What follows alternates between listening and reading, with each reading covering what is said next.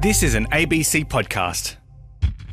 Hello, welcome to the Philosopher's Zone. This is David Rutledge, and it's great to be with you this week because what we have coming up is a conversation that I think is very timely in all sorts of ways. It's a conversation about stuff. The things we own, the things we want to own but don't have, the things we do have but don't need, and the ways in which our obsession with stuff shapes so many facets of our existence. From all those little everyday decisions around what to keep and what to get rid of, all the way up to big picture issues like the way our ceaseless production and consumption of stuff is cooking the planet and filling the oceans with microplastics. Because it is an obsession. We are obsessed with material technology. The stuff that we own shapes our identities. And as we're going to be hearing, even anthropologists have a way of looking back at past civilizations and judging their progress according to how much stuff they produced or didn't produce. But it doesn't need to be like this. There are ways of looking at human culture through lenses other than that of material technology. And my guest this week has been doing just that. His name is Josh Bersin. He's an anthropologist and philosopher at the Berggruen Institute in Berlin, although, as we'll be hearing, he bounces around all over the world. And he's the author of one of the more fascinating books that I've had the pleasure of reading in recent weeks. It's titled The Human Scaffold: How Not to Design Your Way Out of the Climate Crisis. And it's a wonderfully wide-ranging book about a lot of different things, but at its heart is the argument that we need to rethink the role of physical stuff in our history and our future. In particular, we need to reframe politics and culture in a way that decenters material technology. So there's a lot to talk about there. Josh, welcome to the Philosopher's Zone, and let's get into this by talking about the title of your book, The Human Scaffold. What does that refer to? The human scaffold can refer to a number of things. At the most basic level, it refers to a concept in the philosophy of biology of scaffolding, or how a set of artifacts or behaviors serves as both a support and a constraint for the elaboration of some further apparatus of behaviors, artifacts, technology, culture. And this concept did not originate with me. It's been developed over the past 40 years by a number of scholars, among them Bill Wimsatt and Kim Sterling. But I felt it had not been made salient in the anthropological discussion about how culture unfolds over long periods of time. And the writing of the book went on, I came to see that scaffolding stood in tension with another image schema or guiding metaphor, if you will, for behavioral evolution, which is the evolutionary landscape. So in giving the book the title, The Human Scaffold, I wanted to signal that I saw scaffolding as an underappreciated way of reasoning about how our strategies of getting by change over time. Well, let's talk about some of that evolution because, basically you're arguing in the book that we need to rethink the role of material technology, the role of physical stuff in our lives and our civilization. And this is partly, I guess, for the sake of a future where we might be able to adapt to the demands of climate change and maybe begin to repair the damage that we've done in our endless production of stuff. But you're also looking back through history, and you say in the book that if we look at the deep history of human adaptation to climate change, we see material technology playing a subsidiary role. Where do we see that? Can you give me a historical example, and subsidiary to what exactly? Right. So my point is not to argue that material technology has never played a role in shaping human behavior or in serving as a scaffold, but rather to show how the material things that are most salient to us when we think about the stuff we need to get by in the world always fit into a behavioral schema. And in many cases, the material things themselves have occupied, as you've said, a subsidiary role or an insignificant role. They weren't things that were curated highly or kept over time. The example that I use in the first third of the book, and I turn to it in part because it's become a very prominent case in the anthropological literature, is that of Tasmania, starting in the late Pleistocene era and running up through the Holocene, up to about the time of sustained contact with the European colonizers, say at the turn of the 19th century.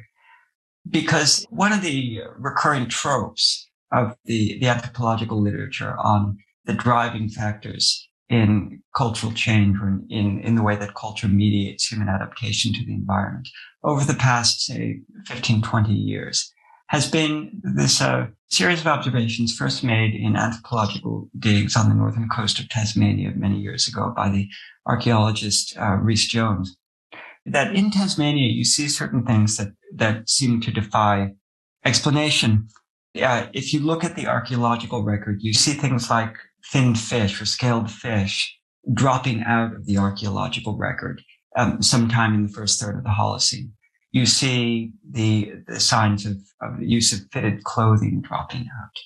And for Jones and for a number of other investigators who came after him, this signified as Jones put it, a dimming of the spark of human ingenuity. And so about 15, 20 years ago, there was a burst of interest in the community and interested in looking at how complexity of human society develops over time in the explanatory value of demographic factors, in other words, population density and so on. And this led to a certain body of speculation that it was the isolation of Tasmania following the flooding of the Bass Sill early in the Holocene that led to this attenuation of its material product.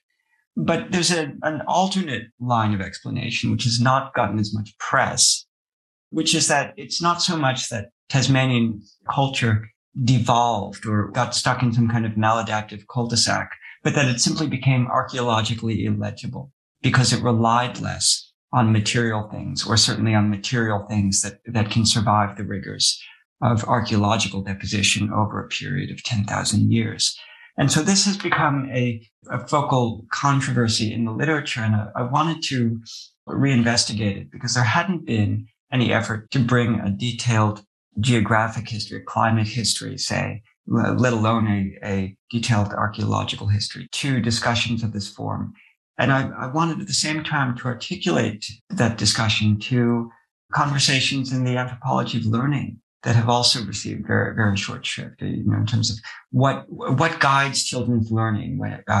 Is it really the imitation of more skilled models making stuff that's paramount, as had been described in the literature?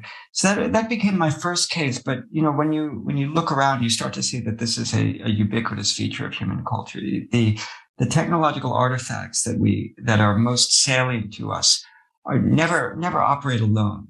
And we couldn't simply reproduce a culture after a gap or a hiatus from a kit of these artifacts. We'd have to understand how they had been embedded in use. So I wanted to prioritize the use.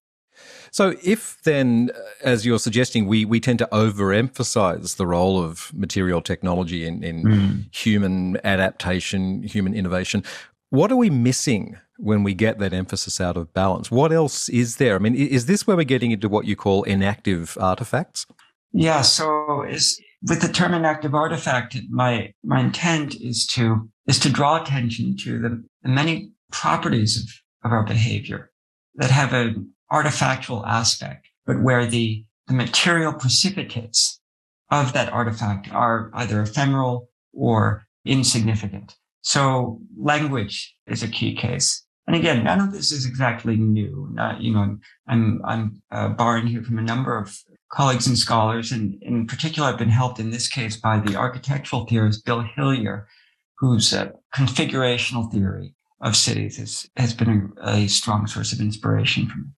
So, as Hillier and a number of other people in my own field, linguistic anthropology, have observed, language is there's no doubt that it's an artifact in the sense that it's something that exists. You can point to it as a thing, right? It has a certain boundedness.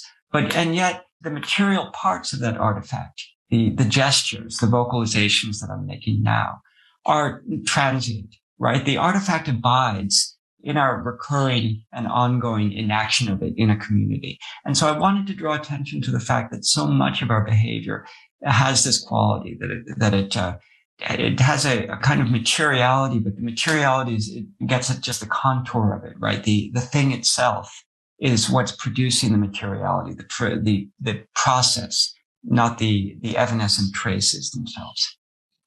Well, let's turn to our modern culture of material technology, because we do seem to be, we post-industrial revolution moderns, completely enthralled to material technology, to stuff. And in particular, the way that material technology is tied to identity, it's almost constitutive of individual identity in a sense. Do you see it that way, and do you experience it that way yourself? I absolutely do, David. As you say, the material things that we surround ourselves with, that we touch and see and taste throughout the day, represent a major scaffold for our own identity. They're bound up with our autobiography, with our sense of who we are as individuals and as collectives. There are, the obvious ways in which this plays out. A particular shirt or a jacket, you might associate with different times and places where you wore it, or if it's an article of clothing that belonged to a loved one who's now gone. And that's a pretty straightforward case of how stuff becomes implicated in our personhood. But I feel as if this is a much more abiding phenomenon, and one that we haven't really come to grips with. I was giving a seminar last month to a community of non-specialists, just constituted from a newsletter I subscribe to. And we were reading a paper by the anthropologist Irving Hallowell, published in 1960, on how the Ojibwe, or the Anishinaabe of northern Ottawa, understand personhood.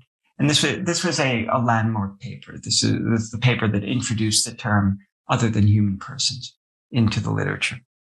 And at one point, one participant in the seminar said, it's as if Hallowell has given us a scaffold to stand on, to look into the window at the Anishinaabe life world. But we can't climb in, because it's so difficult for us not to be skeptical of the idea, say that stones or meteorological phenomena could be persons the way you and I are. And then so we talked about various strategies of bridging this hermeneutic gap.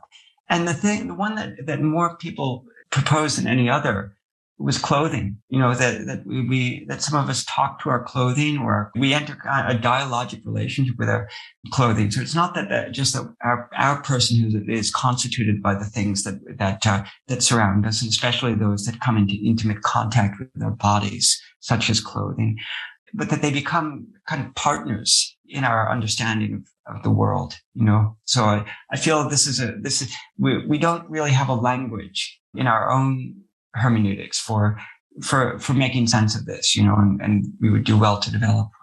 But I'm interested in about your own relationship with things, with stuff, because your ideal, your practice, I guess, is that of living in a way that you describe as epiphytic, and epiphyte being one of those plants that grows on the surface of another plant. Right. So you're trying to minimize the role that stuff plays in your life. I'm assuming you don't have a lot of it. Well, this is so funny, because the funny thing is that much as I take great comfort in being in new places, especially when I'm writing, I find it very productive to be in a place where none of the cooking equipment, say, is mine, right? At the same time, I'm very much a homebody. I want nothing so much as to have a small place, a hut, right? A hermitage where I could hole up for half the year, 8-9 months of the year, and just be at home. So in that sense, yes, I've learned to accommodate myself to the fact that I've moved around quite a bit. And at the same time, I go through periods when I'm just so frustrated with some of the tedious parts of that way of living, that kind of in reaction or rebellion against it, I find myself drawn to acquiring things. I do have, I would say, relatively little stuff, perhaps not quite as little as I did at the time I wrote the book.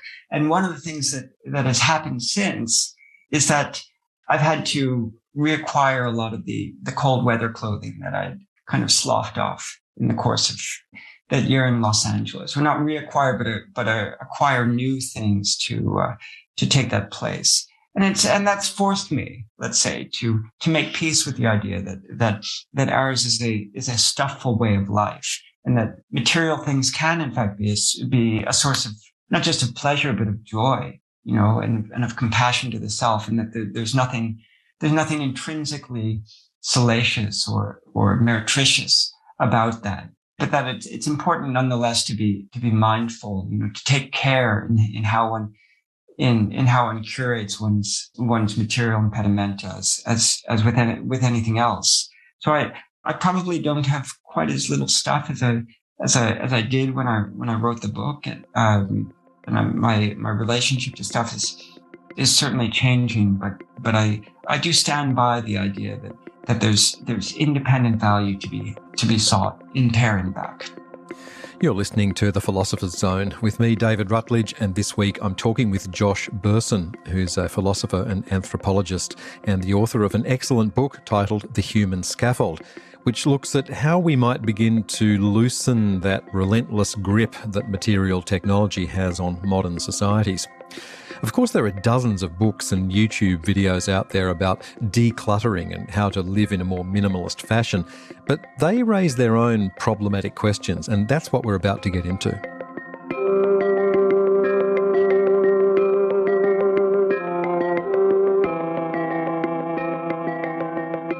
One of the things I'm interested in here is what you might call the aspirational nature of stuff. Yes. The person I would like to become is partly constructed by the things around me. All those books I haven't read. The musical instrument in the corner that I can't play yet. It's like sometimes our stuff provides a scaffold, if you like, over which we can train ourselves to develop and grow. Do you have that, or are you doing without that? No, I certainly have that. I mean, in my case, one genre of example that will probably be obscure to most listeners, but that my partner will roll her eyes to hear this, is that of language texts. I surround myself with texts in languages that I'm trying to learn or aspire to learn, and it's not simply a form of aspirational consumption. I mean, I do use them. And even if I don't acquire great proficiency in some of these languages, the process of working through them does contribute to my work. But there is a partly aspirational component, or, when you decide to get the book, that's one way of telling oneself one is serious about this very long, this 10-year commitment to mastering the language. So that would be one thing. But even when I don't have much staff or much, or place for certain things, I do keep a roster, say, of aspirational goods that I might acquire at some point when I had a place to put them. So for example, a very good Japanese chef's knife, or a nice set of chawan to serve tea. And my partner and I got married during the pandemic under dire but also remarkably liberating circumstances, and none of our friends were around at the time. So I saw a friend in New York just a few months ago, and a year after Jesse and I had gotten married. And this friend of mine said, "Oh, I have a wedding gift for the two of you that I've been saving the past year." And she brought it out, and it was an Ishin, a clay teapot for making Gongfu style tea. And I was really struck by how well she knew me, or knew us. Right, because this was just the perfect thing. So now I've it's a bit delicate, but I've had to lug it way across the country now that I'm on the West Coast. But it has very quickly become something that I use multiple times a day, and very much embodies that aspirational quality that you allude to. That it serves a function of helping me live in a way that makes me feel perhaps more myself. I mean, I guess when you talk about receiving this gift, which you then find yourself lugging all around the country and being very careful with it because it's very delicate. I mean, there can be a sort of millstone around the neck quality to some of these, even most treasured objects. And with that in mind, we have this large chunk of the publishing industry these days devoted to getting rid of those kinds of things. And I guess Marie Kondo is probably the example that listeners will be most familiar with, the life-changing magic of tidying up. I think the English translation appeared in 2014. Huge bestseller. And there have been a lot of decluttering manuals and everyday minimalism YouTube videos in its wake. What's your take on this movement and its relationship to your own work? The funny thing is, for me, I'm kind of a clumsy person or physically ill coordinated. So when I feel compelled to acquire stuff, I tend to prefer soft goods. I go with clothing because I know if I get something like a teacup or a teapot, it's a matter of weeks before it's gone. So I'm kind of biding my time, right? I'm already feeling a certain mono no aware for this tiny little teapot because I'm sure at some point it will be smashed. I'll be amazed if it lasts a year, but we live in hope. Remarkably, there is already a small anthropological literature on decluttering, and I remember going through it when I was writing that final chapter of the book, and I was struck by the observation that one investigator reports from one of her field respondents, who is a professional home organizer, and said, I really don't like Kondo's formula of holding each thing up and asking whether it sparks joy, because I work with a lot of hoarders.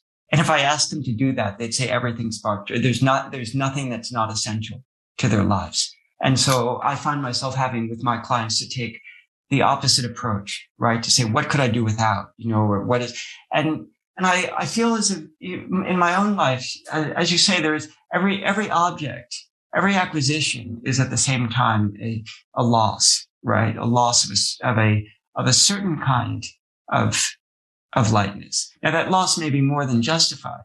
If I get a pair of waterproof shoes, and that allows me to go hiking in the snow up Neffs Canyon in the Wasatch Range when I'm in Salt Lake, which is where my partner's from, then that's a great gain for me.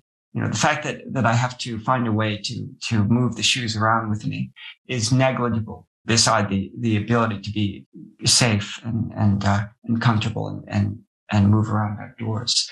But what's remarkable to me is how decluttering has become an object of aspiration unto itself. I don't even know if it's really about having less stuff. It's about having the right stuff. It's about having the stuff that looks sleek, having the stuff that's minimal. For certain people, it becomes about finding an article of clothing that's more versatile, that can take the place of 5 others. But in many cases, I feel as if it's about having the right organizational containers, right? The right system of organizational containers, be they color coded or translucent or exactly the right shape. So there's a funny way in which we very quickly turned the idea of purging oneself of stuff, purging one's life of stuff into a theme of consumer acquisition. This is not a sickness, if you will, that's distinctive or unique, at least, to capitalism. One example that I give, and perhaps it's a cliched one, but inevitably when you write a book, that you have to go for some low-hanging fruit. And so the 17th century, the Edo era haiku composer Basho, known as Basho, when he finally became established as a poet, when he finally had a following and supporters and was able to make a secure income, his supporters, his students, arranged for him to have some land on the south of Edo and a small hut there. But he found himself dissatisfied when he had this place of his own, and he described this great lightness he felt when he took to the road. And in particular, he says, it's so great not to have pots and pans. But of course, it's not that he no longer needed pots and pans. It's simply that he was now obliged to rely on others to provide those pots and pans. So the lightness he felt, his decluttering was free riding on other people's maintaining the life of a householder. And so this is not to say that we can't all climb down a bit in our reliance on stuff. I think we must, but it's simply to point out that decluttering as it's been got up, certainly in the Anglosphere over the past 10 years, maybe not the right approach. Well, Josh, I'd just like to finish up by maybe just gesturing in the direction of something that we don't really have time to get into, but that's the way in which the kind of consciousness that you're writing about in your book, you see as being essential for progress in other domains like politics and social justice. Let's finish with a few thoughts on that. What are you getting at there? My feeling when I finished, I did not want this to be a homiletic book. I did not want this book to be preachy or to be saying this is what we should be doing, that we need to do the following things to address to address climate change, the carbon crisis, the crisis of microplastics in the ocean, whatever else. But I had been sort of operating at the fringes of the design sector for a number of years. And I had observed the way that industrial design or product design had transformed itself into the design of everything, the design of behavior. And I felt as if the relaxation in our focus on material things as the scaffolds for our way of life pointed the way toward a broader relaxation of our efforts to design a future. What I'm gesturing toward in those final pages is the idea that maybe what we should be aspiring toward is a graceful unwinding, right? That I don't intend this as a defeatist attitude, but more something in the spirit of the patchiness or the boro, the tatteredness of my argumentative strategy, my narrative strategy throughout the book. That if we could see ourselves, as not as things, not as beings with a defined integrity in time and space, but as transient inactions in a field of sign making and movement that precedes and exceeds us, then maybe we would be less resistant to the idea that at the end of the day, the inaction that is us will pass into something else, right? And that should be our guiding principle in responding to climate change and other political crises, right? That we should think less about preserving what we are and more about understanding the tendency, the becoming, as it were, that we're part of, and nudging, guiding it in a way that is perhaps less violent, both to our fellow living things and to the principle out of which we come. Well, it's a good point on which to end the conversation, but it's also a good point for starting a whole new conversation, which unfortunately we can't do here. But I will just refer listeners to your book, The Human Scaffold, How Not to Design Your Way Out of a Climate Crisis. It's a wonderful book. I really enjoyed it. Josh Bersin, thanks so much for your time. David, it's been such a pleasure. Thank you very much. And you can find Josh Bersin online. We'll put a link to his website and publication details of The Human Scaffold on our website. That's The Philosopher's Zone. Just head to the Radio National website and you'll find us on the program menu. I'm David Rutledge. Join me next week for a Lunar New Year conversation about Chinese architecture and what it can teach us about Chinese society and Confucian philosophy. It is an absolutely fascinating conversation. I'm very excited to be putting it out there.